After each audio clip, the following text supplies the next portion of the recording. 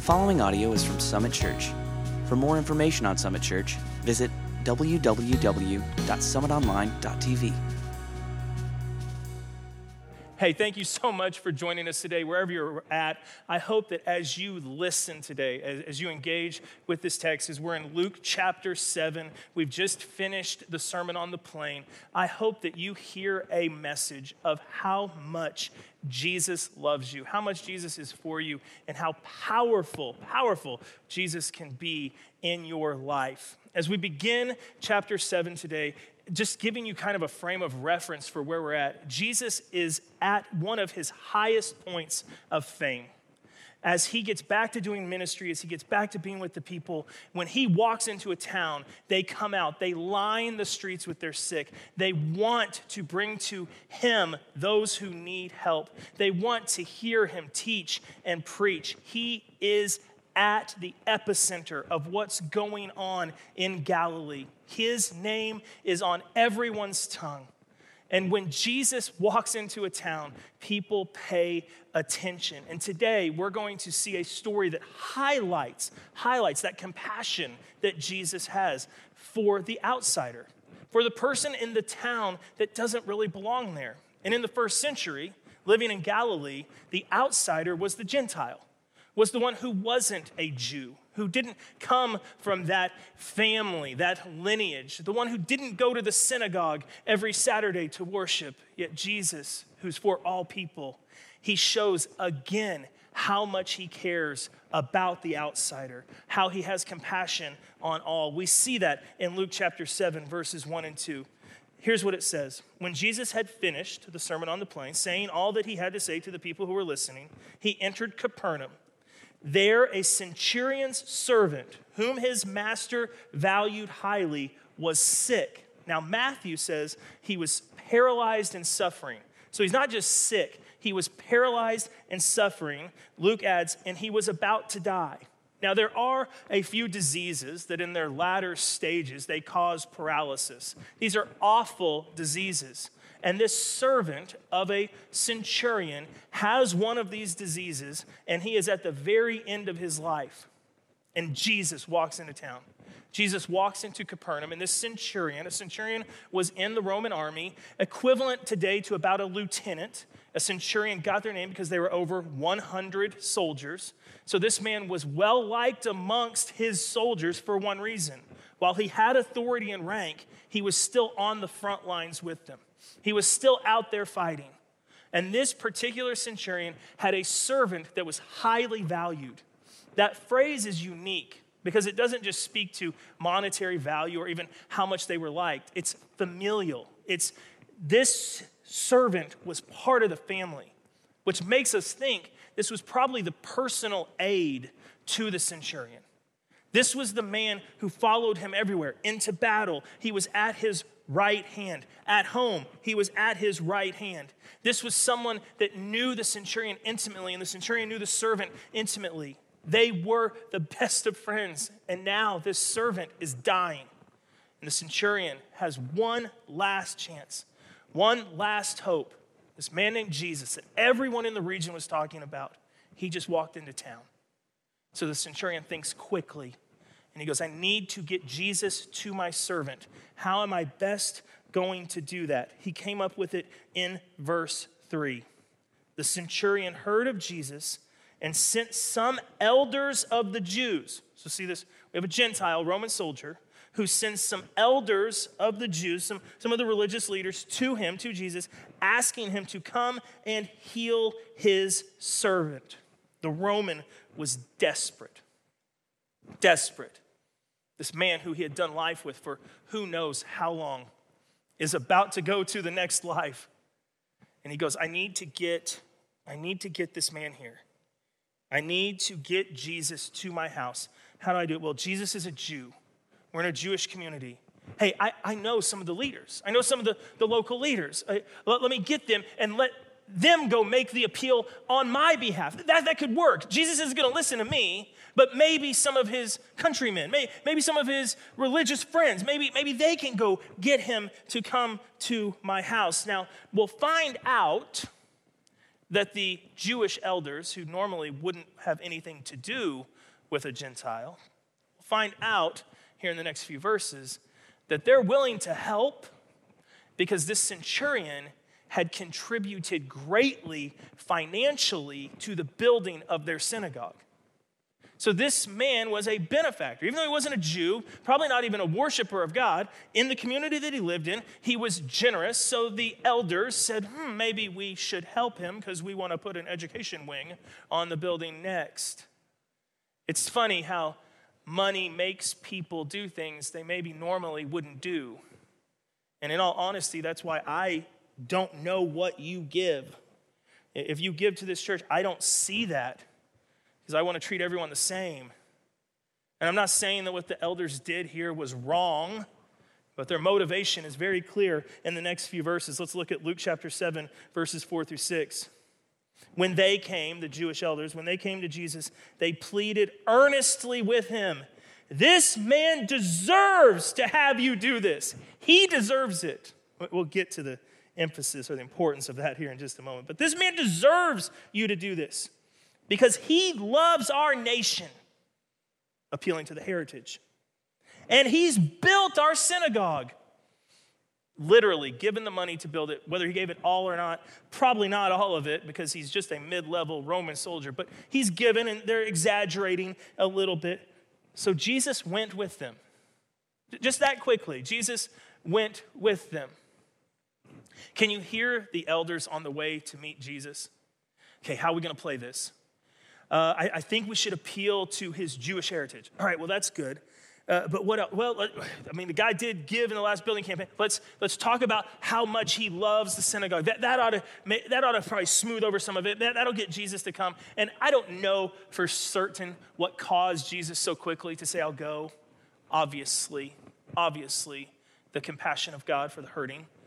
Jesus would have gone probably without the man having given to the synagogue or having been kind to the nation of Israel.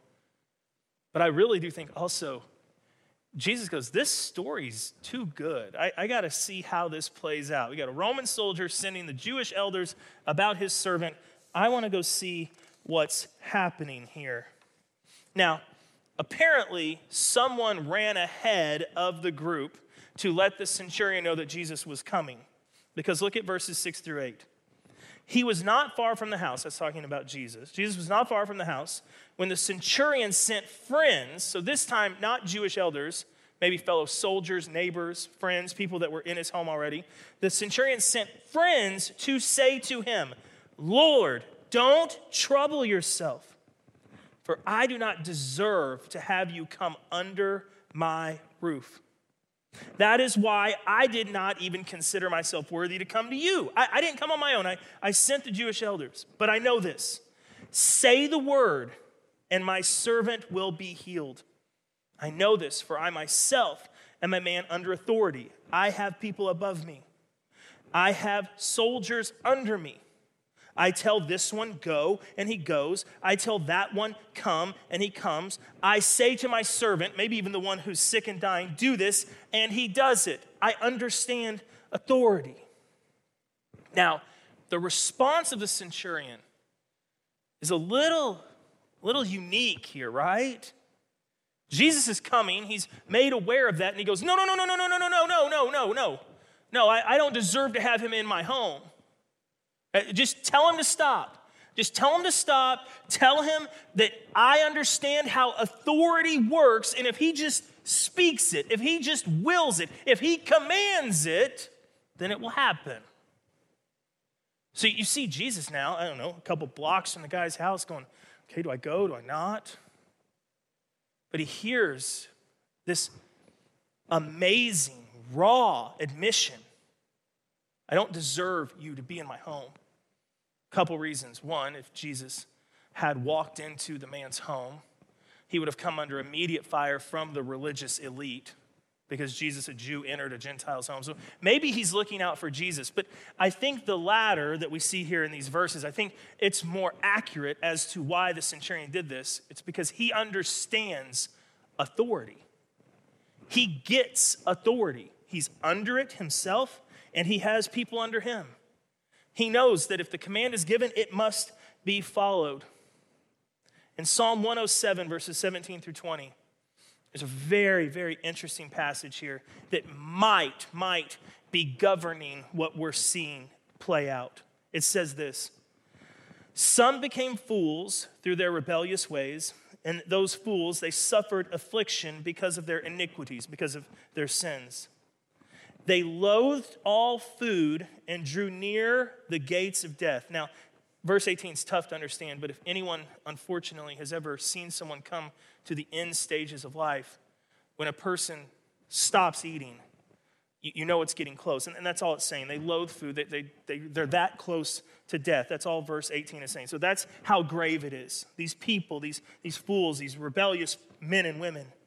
But then they cried out at that point of death, they cried out to the Lord in their trouble, and he saved them from their distress. But look how he saved them. Verse 20, he sent out his word and healed them.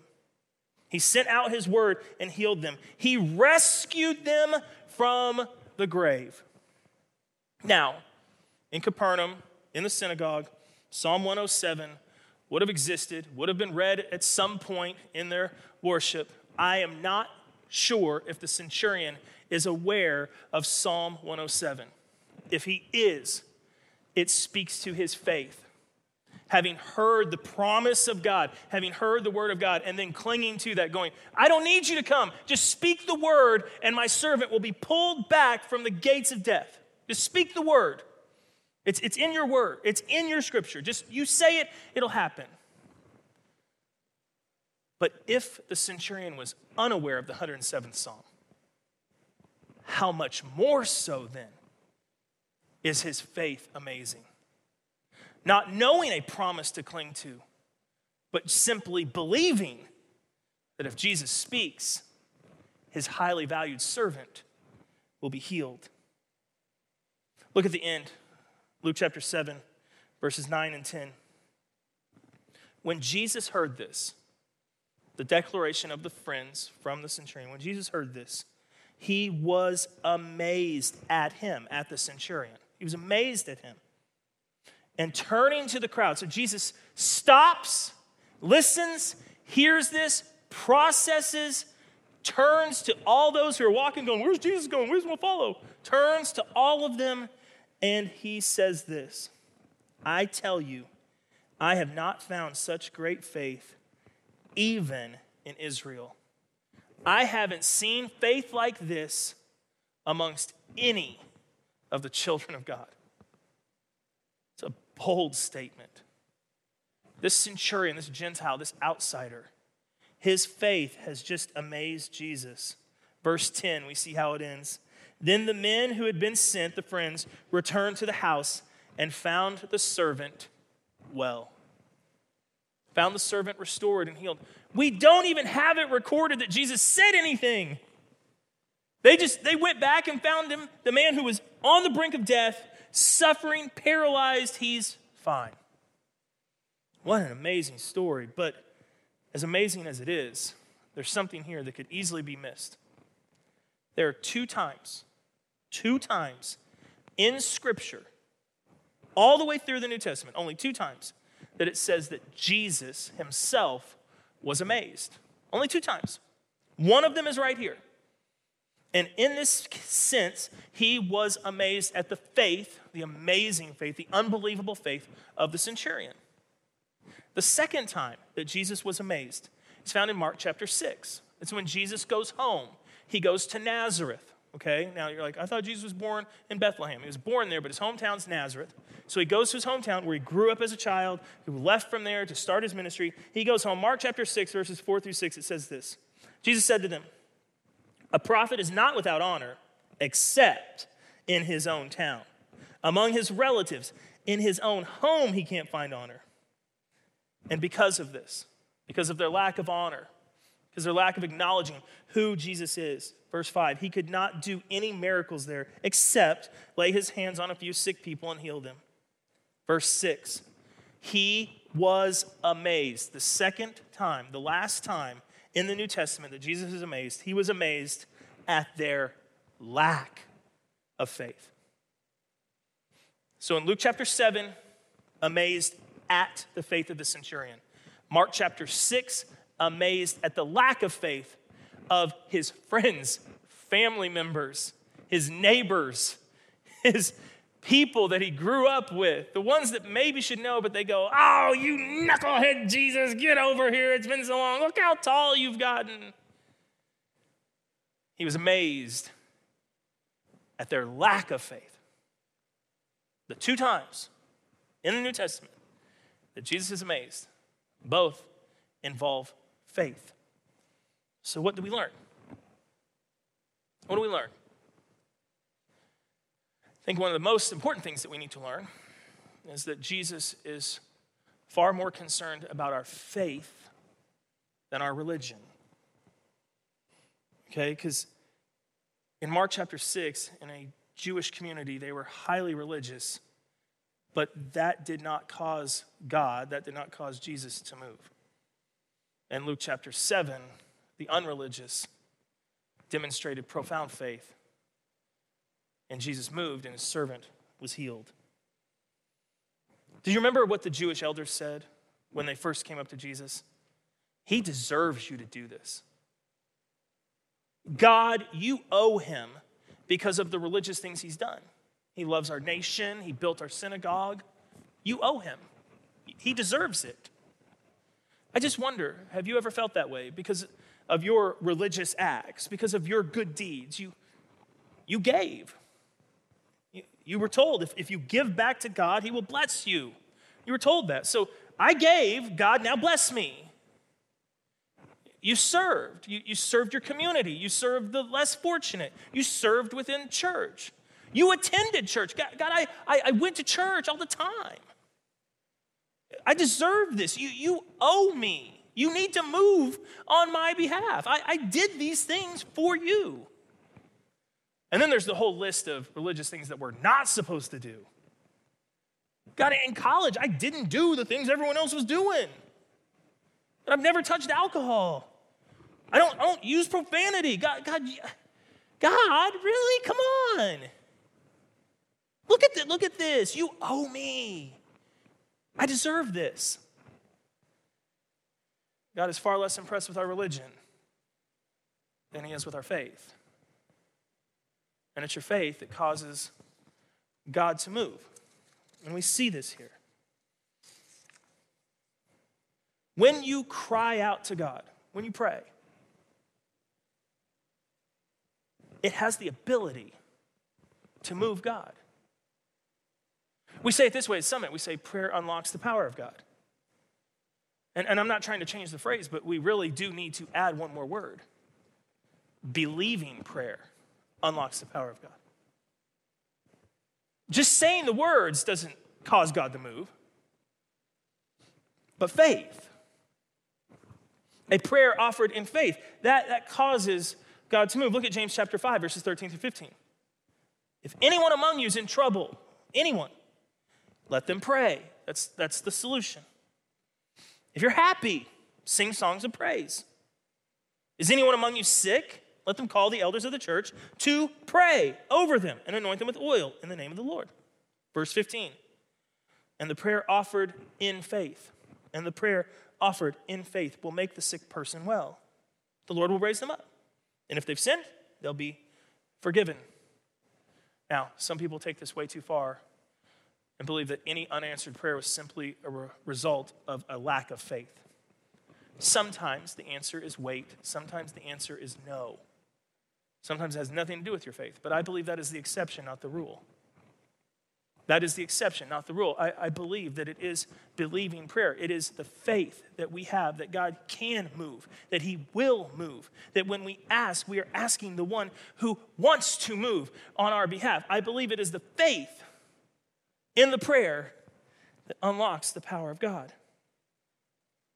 If you ask and believe, God can and he will change your reality.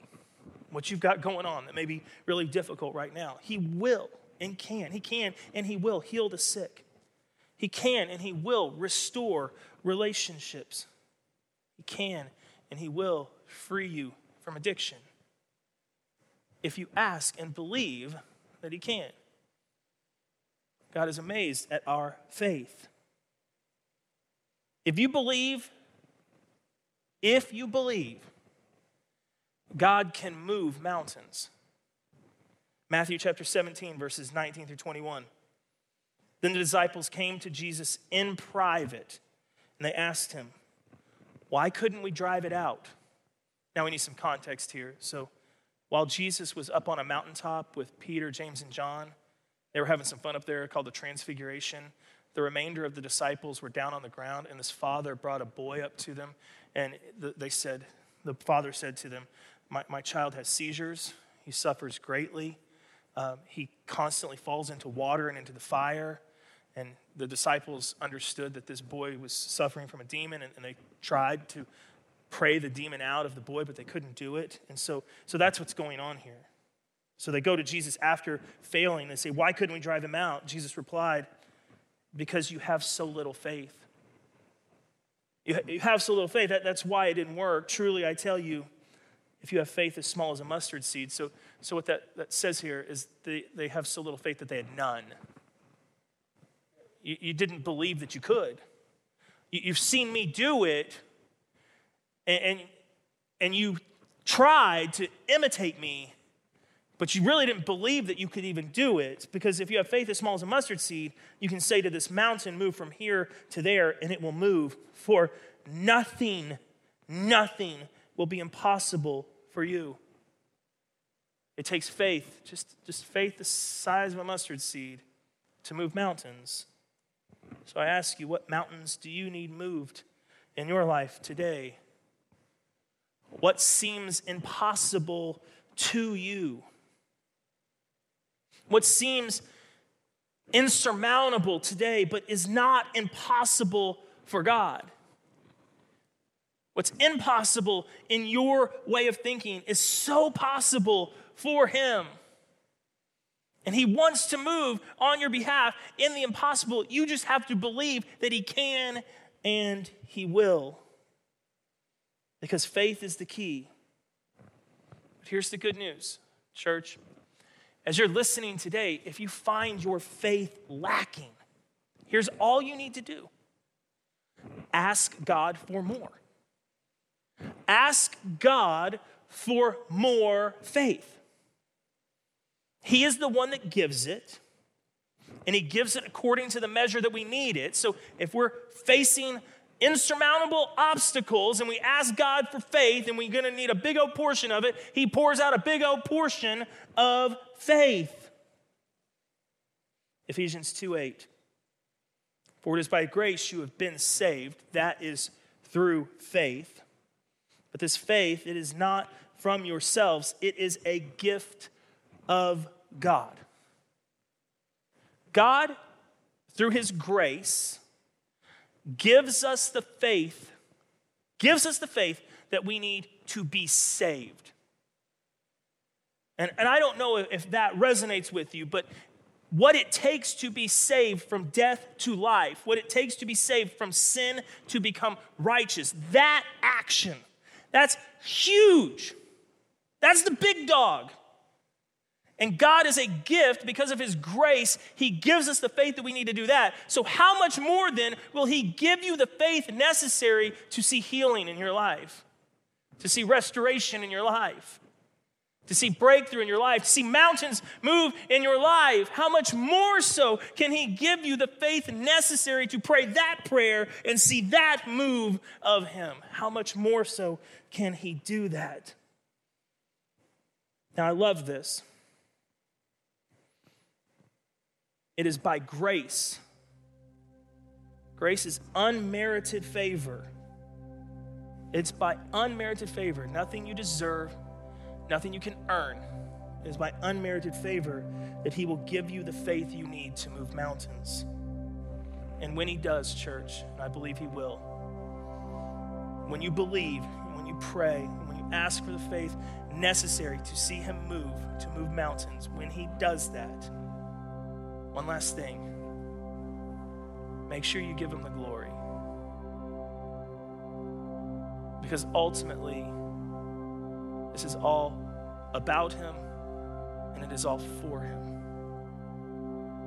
So today, as you look at your life, as you look at the areas that you desperately need God to move in,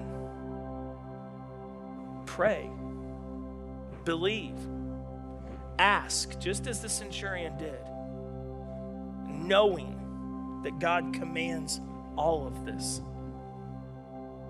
And at his word, all of this obeys. There's nothing that he cannot do. There's nothing that you cannot ask for him to do. The only thing that determines whether or not he will is your faith. So I pray today that if you're lacking that faith, you will ask him for the faith necessary to see him move. Father, we want to see you move in mighty ways. We want to see you glorified because of how you move mountains in our lives. So God, I pray today that you would unleash your power through believing prayer upon each and every one of us, that we would not walk in our own strength, but instead believe in faith that you are all we need. Come and do what you do. Come and move mountains. It's in your name we pray. Amen.